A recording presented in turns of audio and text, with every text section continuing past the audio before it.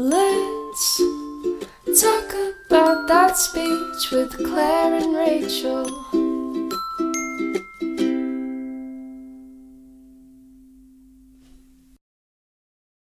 Hey everyone, welcome back to the Let's Talk About Speech podcast. I'm Rachel. And I'm Claire. And we're back for another episode. Just a reminder that you can find all of our brand new resource guides on our Teachers Pay Teachers account. So if you need to check that out, go to our Instagram and you can find the link there. Today on the podcast, we are joined by Natalie Wambacher, and we are so excited to talk with her about a topic that we have not touched really at all. So Natalie, thank you so much for being here to talk to us about cleft palate and craniofacial. Thank you for having me. Yes. I'm very excited. Hopefully I can answer all your questions. Absolutely. It's a little out of our wheelhouse. So I'm sure you're going to provide a lot of information that we and our listeners will really be excited to hear. So to start off, can you just tell us a little bit about yourself as an SLP and how you became interested in this area, this specialty area? Sure. So I did my undergraduate at the University of Illinois, and I went into undergrad as I was like, I'm going to be pre-med. I'm going to be pre-med. I was a declared biology major. And then I got to like my junior year and I was like, I'm not going to be pre-med and I'm not going to be a biology major is basically how that went. And so I was kind of at a loss as to like what I was going to do, but I knew that like my brain really kind of clicked with science. So I was home and I was talking to one of our family friends and she was like, have you ever thought about speech pathology? And I'm like, I have no idea what that is, which I feel like that happens a lot. Mm-hmm. Yeah. And so she's like, I happen to know one of the coordinators at Illinois State's clinic. Would you like to meet her? And so I met with her. Name's Linda Bowman. And Linda was like, I think you'd be really good at this. So I switched my major and basically did 3 years in a semester and a half. Or no, I did it. Yeah, no, I guess it was 1.5 years. Oh my God. Got into grad school at Illinois State. And then Illinois State, I'm kind of finding as I've like spoken with different programs is set up when you do your externships, you actually take the last semester of your program and you can go anywhere to do your externship. So I actually went to St. Louis. And so I was with the St. Louis Children's Cleft Palate team. And then I was also in the school system there. So divided the semester. And from there, there were 2 fellowships that year for craniofacial speech. I ended up getting the one at Nationwide Children's Hospital in Ohio. And the whole fellowship story is like another story for a different day. It's kind of entertaining. That's another episode. That's a whole other episode. If you ever want to talk about getting CFYs. Yeah, so I didn't find out till I want to say like May 31st, like June 1st, and then you have to be there in August. And so I moved to That's a hustle, yeah. I moved to Columbus. Yep. And then I was there for a year.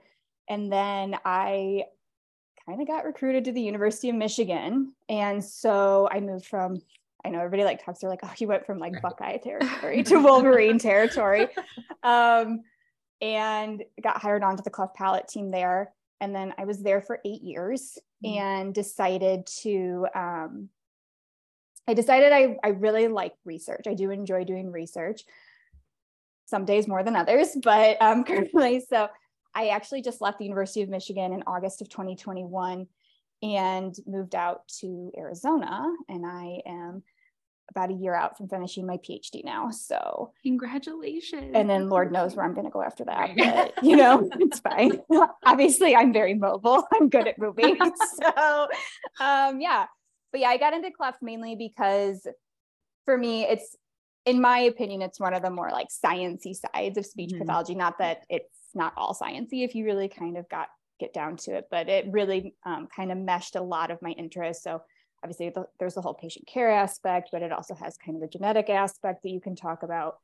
I like the treatment I like how you work with kids with cleft. It's very much kind of an algorithm and you just kind of tailor that algorithm to each child. I also really like the collaboration because you're definitely not an island unto yourself. So there's a lot of different aspects of it that just really appealed to me. But yeah, that's kind of my story in a nutshell. Awesome. So. I love it. That's lots of, I feel like so many accomplishments just to get to this point. And I feel like your biggest accomplishment is, just a year away, which is so cool. So I know you mentioned your time at Mott. You were there for 8 years. 8 years. Yeah. I'm 8 years. very familiar with Mott. My boys are there literally all the time. Oh.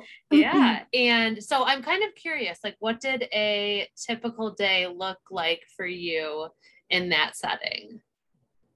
I didn't really have a typical day, I would say, Yeah. but let's talk about, well, like, so the big team day is, I'm sure it still is, on Wednesdays.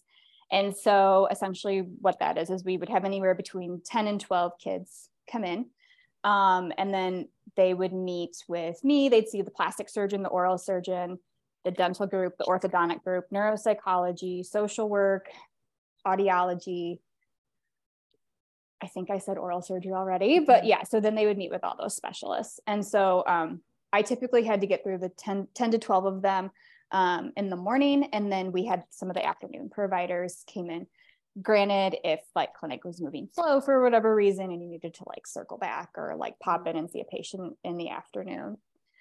So that was a typical Wednesday. As a craniofacial speech pathologist, so I had 3 plastic surgeons, and then I had 2 oral surgeons. And then I think it was like every first Monday, there was a pediatric neurosurgery and combined with the pediatric plastic surgery clinic. And that's where all the craniosynostosis kids were managed. So I had some Mondays where I would kind of like float in between that if there were some kiddos that needed to be seen. Otherwise, after that, like throughout the week, it was a different surgeon's clinic, and there'd be some therapy appointments sprinkled in there. It was very kind of fast paced. It was kind of nice that there really weren't like typical days. Like some Mondays we had a prosthodontist clinic where I would help make the obturators if some of the kids needed that. That clinic was also the one that I would also take care of kids with rhabdomyosarcomas of the palate. So like post-surgically, they could be like hypernasal and things like that. So help manage that with their physician teams. So yeah, it wasn't really typical. I would say. Yeah. It was kind of busy. Yeah. But I mean, like you'd have, like the surgeons had like conferences or whatever, you would have kind of a slower week in there. Or, like, as you know, with Michigan winters, like you have some days where patients are like, yeah, I'm not coming. Like I can't get out of my driveway. Right. So yeah. I'm curious how many craniofacial SLPs were like on your team. Like how many of you guys? Or is it just you? It was just me. Yeah. So you were busy. I was very busy, and prior to me leaving, they had talked about adding a couple more clinics to the point where I was kind of like, I am one person, like, and there's 5 days in the week. Right. Oh my God. So yeah, I definitely get like, I sometimes I felt like I could kind of commiserate with like school-based SLPs who are also spread really thin. Yes. With those caseloads and things like that. I was getting to the point with that where I was like, I mean, and you always want to do what's right by the kids, like, right. But you also like, there's also the practicality of like, I have to document, I need to eat lunch. I need to like sneak away and use the restroom. Like, like that's also just like how a day, needs to flow too, and have some other, some of those necessities built in. Yeah, absolutely. So kind of going off of that, what do you feel like are some challenges to working in that type of specialty clinic? I think besides the fact that you're the only one, and obviously productivity, but any other challenges that you run into? You're like, probably just took your, I'm going through my sorry. Rolodex. I think, so one of the mantras I had, and I still have, is you have to kind of remind yourself that you're advocating for kids. Yeah. And it's not always easy. Like, I'll be honest with you, like there were times with some of the plastic surgeons like we did not see eye to eye. We did not agree with the treatment plan. And I think that's a normal part of working with people. And I think at the end of the day, like, even if it's uncomfortable, but you know, like in your heart of hearts, like the right thing to do is to challenge this decision that's being made. It can be really hard to stand up for yourself, but at the end of the day, like, you standing up for yourself is in effect also standing up for one of these kids. And that's what we're here to do. And that's what you're there to do, regardless of the population that you care for. So, yeah, so when there were times where I didn't agree with judgment calls and things like that, like, I mean, I got better at it over time, but the first couple of times where you're like, excuse me, I don't agree with that. But then that slowly became one of those where it's like, listen, you're wrong. But it takes time. And I think that that's one thing, like, you can talk about it, but I don't think it's something that you can necessarily teach. I think it's, being enough of those situations that you kind of develop that backbone and realize like why you're working with these kids and all the different ways that you do need to advocate for them. I'm curious how collaboration kind of played a role in those like evaluations and treatments, because you mentioned, I don't know, like 7 or 8 people that you kind of would team together. So how did that look? So one of my like absolute besties on the team was neuropsychology. Michigan has a fabulous group of neuropsychologists, and they were really good. I mean, granted, like, we're considered language experts, but they were also really good at picking up on some of the nuances that, maybe you like didn't have time to catch just for whatever, because you only get like 10 to 15 minutes with the kids on a team day. So sometimes like, or if something would come up, that was sometimes one of the first groups where I'd be like, hey, when you go back in there, like this kind of came up when we were discussing school. Can you like probe that a little bit more? So there was that aspect of it.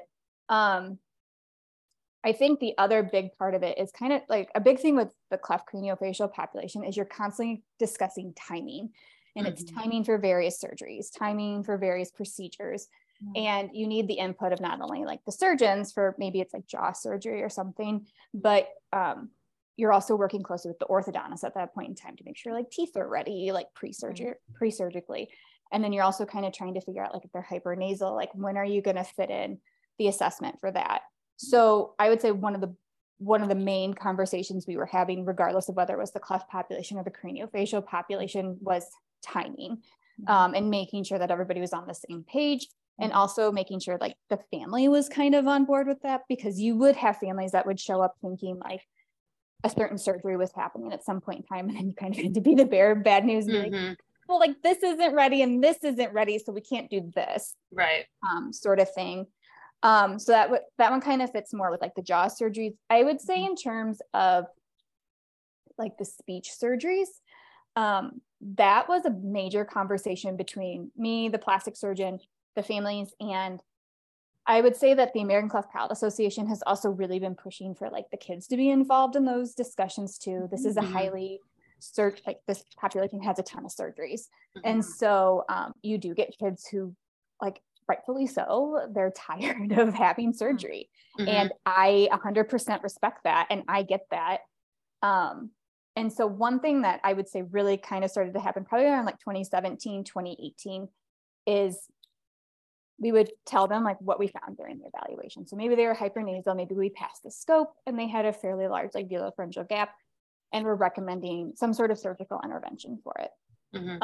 One thing that's kind of started to change is it was finally like, okay, like I can tell you all these things that are going on, but like, how do you feel? Like, is this impacting you in your day-to-day life? And some kids would be like, like, I'm heard, I get that, like, can I think about it? And I think that was that's a huge win for everybody involved in that, because I mean, speech is quality of life. It really, really is. And if kids are doing okay, like, let's let them continue to do okay. So like, I mean, we can do speech surgeries pretty much anytime. Jaw surgeries, those have a lot to rely on with like maturation and growth and all that stuff. But like speech surgeries, like we can do those at any time. Like that's there. So those would probably be like the main collaborations. But I mean, also just you have all these professionals in a room and sitting and listening to, you know, kind of like their specialty and how it fits into like the bigger piece of this child. And again, just, I think the theme of today is going to be doing what's right by these kids. So yeah. I love that you are putting such an emphasis now on incorporating those kids into the conversation. I'm curious if, and this may just be my mind wandering, but I'm curious if parents and kids ever have like conflicting opinions on that then. So if you're incorporating the child's opinion in, if their parents ever have a different opinion and how you manage that, does that ever happen? I don't know if like, I mean, I won't say that I've ever like been privy to those conversations I'm necessarily. Just curious. Yeah. I'm thinking back, I did have a patient and, I mean, it's always nice when parents like do respect your opinion as a professional. Like that's always great. Right. But I did have a family and we were like, your child is really hypernasal. You know, we would maybe recommend like actually doing a speech surgery. I think he was getting ready to go to college and we're like, you know, this might actually be like a good time to do this. Like, this is a big life transition right here. And the parents are like, he's going to do it. But like he was over 18. He's like, but I'm not. And I think the dad was actually kind of like, could you leave for a minute? That's what I mean. Like, I imagine that would be pretty uncomfortable. Oh gosh. I don't know if he actually, I don't think he actually got the speech surgery, which like good for him. Like stand up for yourself. Exactly. Like I think that's great. Yeah. So interesting. So yeah, that's awesome. So kind of going along with that. Again, my mind was just wandering to that with having kids have an opinion with that, if there was ever that conflict, but there's a tool we actually have. There's a new it's called the velopharyngeal effects on life outcomes. It's called Velo for short. It was the first author on it is Skirko, and I think it's either 2013 or 2015 is the year. So there's a parent version and a child version of that one. And it actually does talk all about the impact of speech on the child and the parent. So that has been one kind of quality of life measurement that started to be incorporated into more Cleft teams so that you can kind of see. The thing is the kids can't take the like the adolescent one, I believe it's called, or it's youth until they're about 8. Parents, it's obviously at any point in time. And the only difference really between the series of questions is that the parents have a section that's called caregiver impact. And so that gives like obviously the caregivers and or parent an opportunity to kind of talk about like how the speech and things like that kind of impact them. So we do have like one standardized tool for it that's gaining some headway. And I think people are starting to use it. And I think that's also really, really helpful too. Absolutely. Yeah, that's amazing. I think that's great that that's moving forward so much in your area. So we talked a little bit, or you mentioned a little bit about therapy sessions. So I'm curious kind of how, well, this is twofold, I guess, how that looks. And then also for the younger kids, especially how you incorporate their parents into like carryover practice at home. So for kids who are probably about 3, most 3-year-olds, when I've worked with them, they're pretty good at doing like table time and floor time. So making that nice transition, which then means you can get some of that nice like drill based intervention in there. My favorite take home or homework way for kids and parents is it's called Take 5. I'm sure you've maybe like heard some renditions of it. Essentially it's depending upon where the kids were, there's a lot of research both on like a phonetic base and kind of a motor based for working with kids with cleft, particularly if they have the compensatory articulations. And so the idea is that you work them up from like isolation into syllables and words and so on and so forth. So based upon where the kids are, you encourage the parents to kind of set up a situation where anytime it might be like the child and the mom, maybe they're in the car. Oh, you know what? We're in the car. Before we can turn the radio on, I need to hear like 5 good S sounds or whatever, you know, and then obviously transition that as it gets into syllables and words. My parents who have done that and have reported back on it did tell me like that was a nice, easy way to get like these quick little bursts of therapy in. And then they weren't feeling like they were like, okay, come on, like go sit at the kitchen table. We got, you know, an hour of this to practice.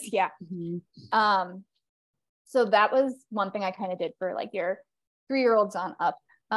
With the little ones, I'm starting to look at, and there's some research with the Cleft population. It's enhanced milieu teaching with phonological emphasis. Essentially what it is it's training the parents to kind of be the interventionist. Granted, like as the SLP who's running it, like you still work with the child and things like that in it. But the idea is that you're teaching parents, you know, kind of how to recast and what to recast, how to set up the environment to elicit more speech and language and things like that, but in a way that it's like natural and not forced. And so we just actually finished up a study comparing Brazilian Portuguese speakers to English speakers, and there were toddlers with cleft lip and palate, and we did successfully. Like it was like cross-linguistic, and it was culturally appropriate and stuff. So we're getting ready for that. Oh, that's great. But yeah, the idea is just making it functional for kids and the parents in the home, I think is what it is. And one of the big things we do is we kind of talk about ask the parents, like, what are words that are important to you and your family? Because if you leave it to me, we're going to start out with like B and B sounds and move on. Like, that's what we're going to do. But you know, if like grandpa wants to go buy something special, like, please tell me and we will like work on it and figure out how to incorporate it. But it's very much also based on kind of following the child's lead. So figuring out what the child is interested in, and then while engaged in that activity, incorporating speech and language. And so far we've seen like some nice, like there's been new and different word development with that. We've seen new speech sounds emerge. And there was in the phonetic inventory. So I would go with the phonetic inventory. So increased vocabulary and increased phonetic inventories with those. It's hard to kind of suss out the language necessarily, just because you have that whole maturation effect in there. But language does typically improve when you do kind of set this environment and then teach the parents how to model and then coach the kids through it. So interesting. I know, it's like so far separated from what I do as a speech pathologist. It's crazy to me that like, and I say this on, I don't know, like all of our episodes when we talk to guests that are in different fields, I'm like, how do we have the same degree? Like we can practice the same things. Do you ever collaborate with teachers then of the kids, like once they're school age? Do you collaborate with them teachers and I guess school SLPs that they might be working with? That was one of my big things. That was one of the big things that was kind of hammered in when I was, especially in my fellowship, I would say, and even in my externship. So Lynn Marty Grames was a person in charge of me during my externship with the Cleft team. And she actually found a way for the school-based SLPs, or really any of the SLPs that were working with the kids, to actually come to St. Louis Children's Hospital and get CEUs. And so they could actually like come in and like observe a therapy session, talk to her, ask her like all the questions and stuff. And they could theoretically take like business time because she had figured out how to get them CEUs. That's amazing. Yes. So between her and then Dr. Adrienne Bayless was the person in charge of me at Nationwide. She was like, you will call school SLPs, just so we're clear, you will call them. She's like, I understand you are busy. They are busier. You will call them. Bless her heart. So that was a big part of like the team days and getting information from the parents about the therapy and things like that. Was like, are you seeing speech at school? And if you are, like, okay, what school is it? Okay, well, like I will call them. Or I would usually call, just because I feel like sometimes like the emails just get like lost for school SLPs. I feel bad. But then obviously if you like call a couple times and like nobody's connecting, that's when you're like, hey, this is like my email. Do you just want to like email me and let me know like a good time? And I'll just keep calling, like, sorry if I'm a pest. I'm sure they so appreciate that. Though, because, for sure. You know, having you as the specialist when they may not know as much about the student that they have. It's probably so helpful for goal selection and therapy selection. Like, that's awesome. I mean, I loved when the kids were also getting if they'd come see me and then they were also getting school services, because like language is not my strong suit with targeting. And sometimes I think it's hard too when like it's the child speaking to an adult. And so sometimes it was kind of nice to be like, hey, guess what? I can tackle the artic if you want to tackle the language stuff. And everybody was always like, yes. So it was also kind of like a divide and conquer. But yeah, that's always been kind of like how I've looked at it. Plus, like, I don't know, like, I think some of the surgeries get kind of confusing that the kids have to have. And as much as I love my little Cleft kids, they can't always explain it, like what's happening. Like they would talk about alveolar bone grafting, and I would talk to the school-based SLP. She'd be like, so his mouth is going to be, and I'd be like, his mouth will actually be fine. His hip will be a little sore, but like his mouth will actually probably be okay. Like you probably won't notice a whole lot of difference in his speech. Maybe like if you want, like maybe give him like 2 or 3 weeks off, if that makes you feel better, but like it'll be his hip. So That's but so funny. Yeah, I mean, I feel like when you're in these roles and you have these specialized populations, I think a challenge that we all need to like take on is to be available to the community. Like, I mean, I would be a terrible like school-based SLP. I'll be 100% honest with you, because like I can't, like I said, I'm terrible at targeting language. I would be like, I don't know. Do you want to? I don't know. Like, I know. So like you're saying, like we all have the same degree. Yeah, I can tell you, there's plenty of things you can probably run circles around me with. So. So funny. All right. So do you have any advice that you would give to any listeners or people that are interested in learning more about cleft and craniofacial, or like gaining, like even how they would gain experience or start to dive deeper into that portion of our field? So unfortunately, like not a lot of programs even offer like a cleft course, which I'm hoping that's going to be changing. There's some research that just came out where they surveyed a bunch of schools in the United States. I believe Caslin Mason and Dr. Jamie Perry. Oh, do you know her? I work with her. Yeah, Caslin. She's wonderful. No, she's great. She's at UVA. Yeah. Oh, that's so funny. She just published with Dr. Jamie Perry, and they did this survey. And they were trying to see like what diagnoses do school-based SLPs typically see. And so what came back is like most SLPs reported like, I have seen a child with a craniofacial anomaly. But what they didn't see was that most of them were saying that they'd seen a child with like a dysfluency. And so the point kind of being that like there's a lot of emphasis on dysfluency in grad programs, and then cleft is kind of like shoved over to the side. So I'm hoping that research helps to kind of change that within programs. But if you are in a master's program and you're hoping to maybe get into this or just to gain some knowledge, I would research and see if there are any cleft palate teams in your area to start off with. An easy way to do that is if you go to the American Cleft Palate Craniofacial Association's website. They'll have a list of all the cleft palate teams state by state, and you can see if there is one. And then I would kind of find out if your grad school or whomever organizes like your externships can organize that for you. It might look better if you have like your clinical supervisor reaching out, just because there's, as we know, there's a ton of paperwork, like, and there's just a ton of paperwork. And as a grad student, like just let somebody else do that or tell you where you need to sign on the dotted line. I would say within ASHA, SIG 5 is dedicated entirely to craniofacial anomalies. I think it's more like voice. No, it's craniofacial. I should know what the exact title that is, but forgive me. That one is the one where all the craniofacial information is. So also when there's fellowships, those are posted. They'll also post like I want to say it's Oregon. I could be making that up, but one of them does do a CFY that has cleft. It's not fully cleft, but you would get to see kind of everything. And yeah, anybody who has like opportunities for students, they will post in that. I did a master's thesis on cleft palate. That's kind of how I got my, I mean, we have our moments. I don't know if it was one of my prouder moments, but we just try. I would say like if it is an interest, I would maybe see if there's like a project you can partner with one of your faculty with. Because I think if nothing else, it makes you sit and read the literature on it.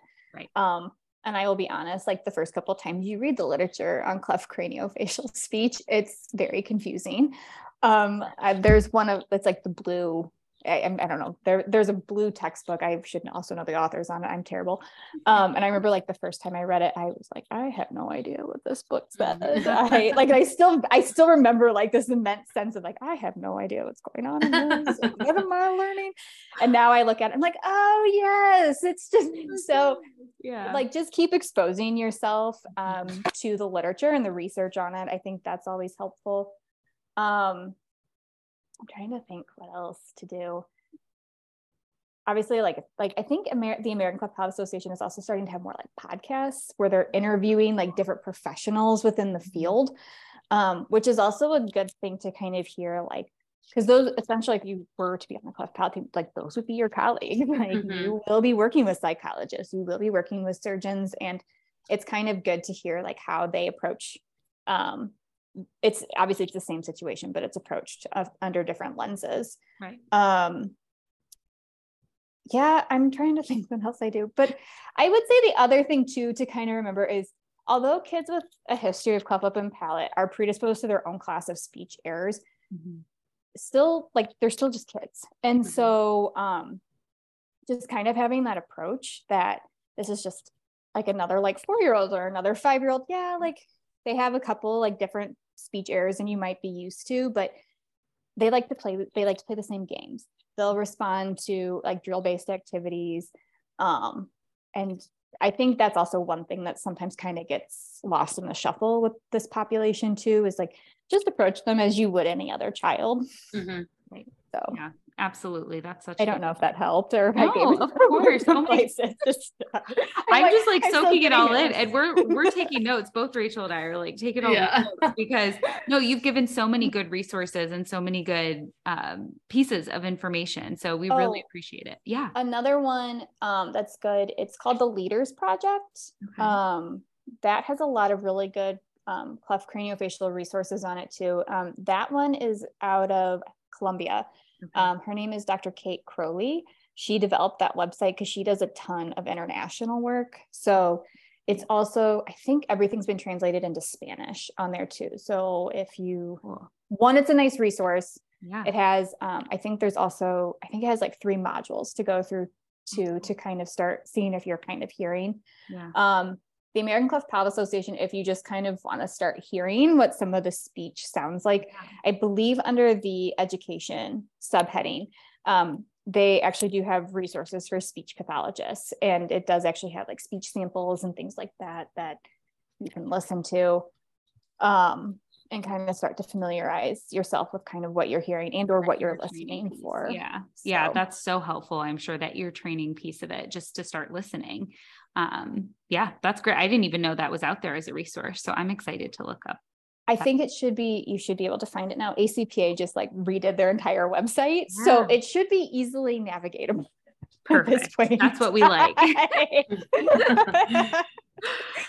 All right. Well, Natalie, thank you so much again for being on here. We will have all of your information. Oh, sorry.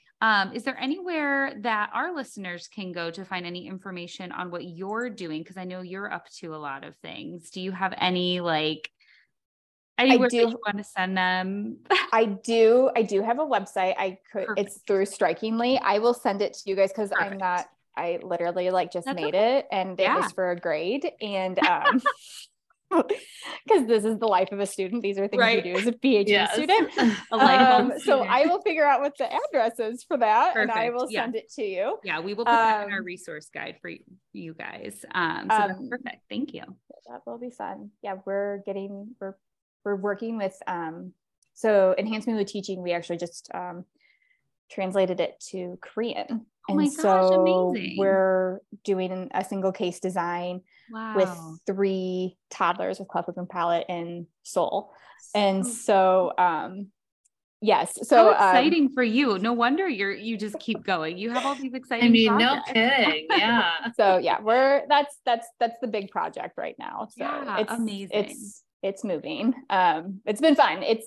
I don't speak Korean, so I sit there more so for like the resonance piece with the girl in my program who's actually from South Korea. Okay. And afterwards where I'm like, I think he was hypernasal. I think it was on this. And then you're like, but I don't really know what he was saying. And oh gosh, that's so hard. Oh, but what a cool experience though. That's amazing.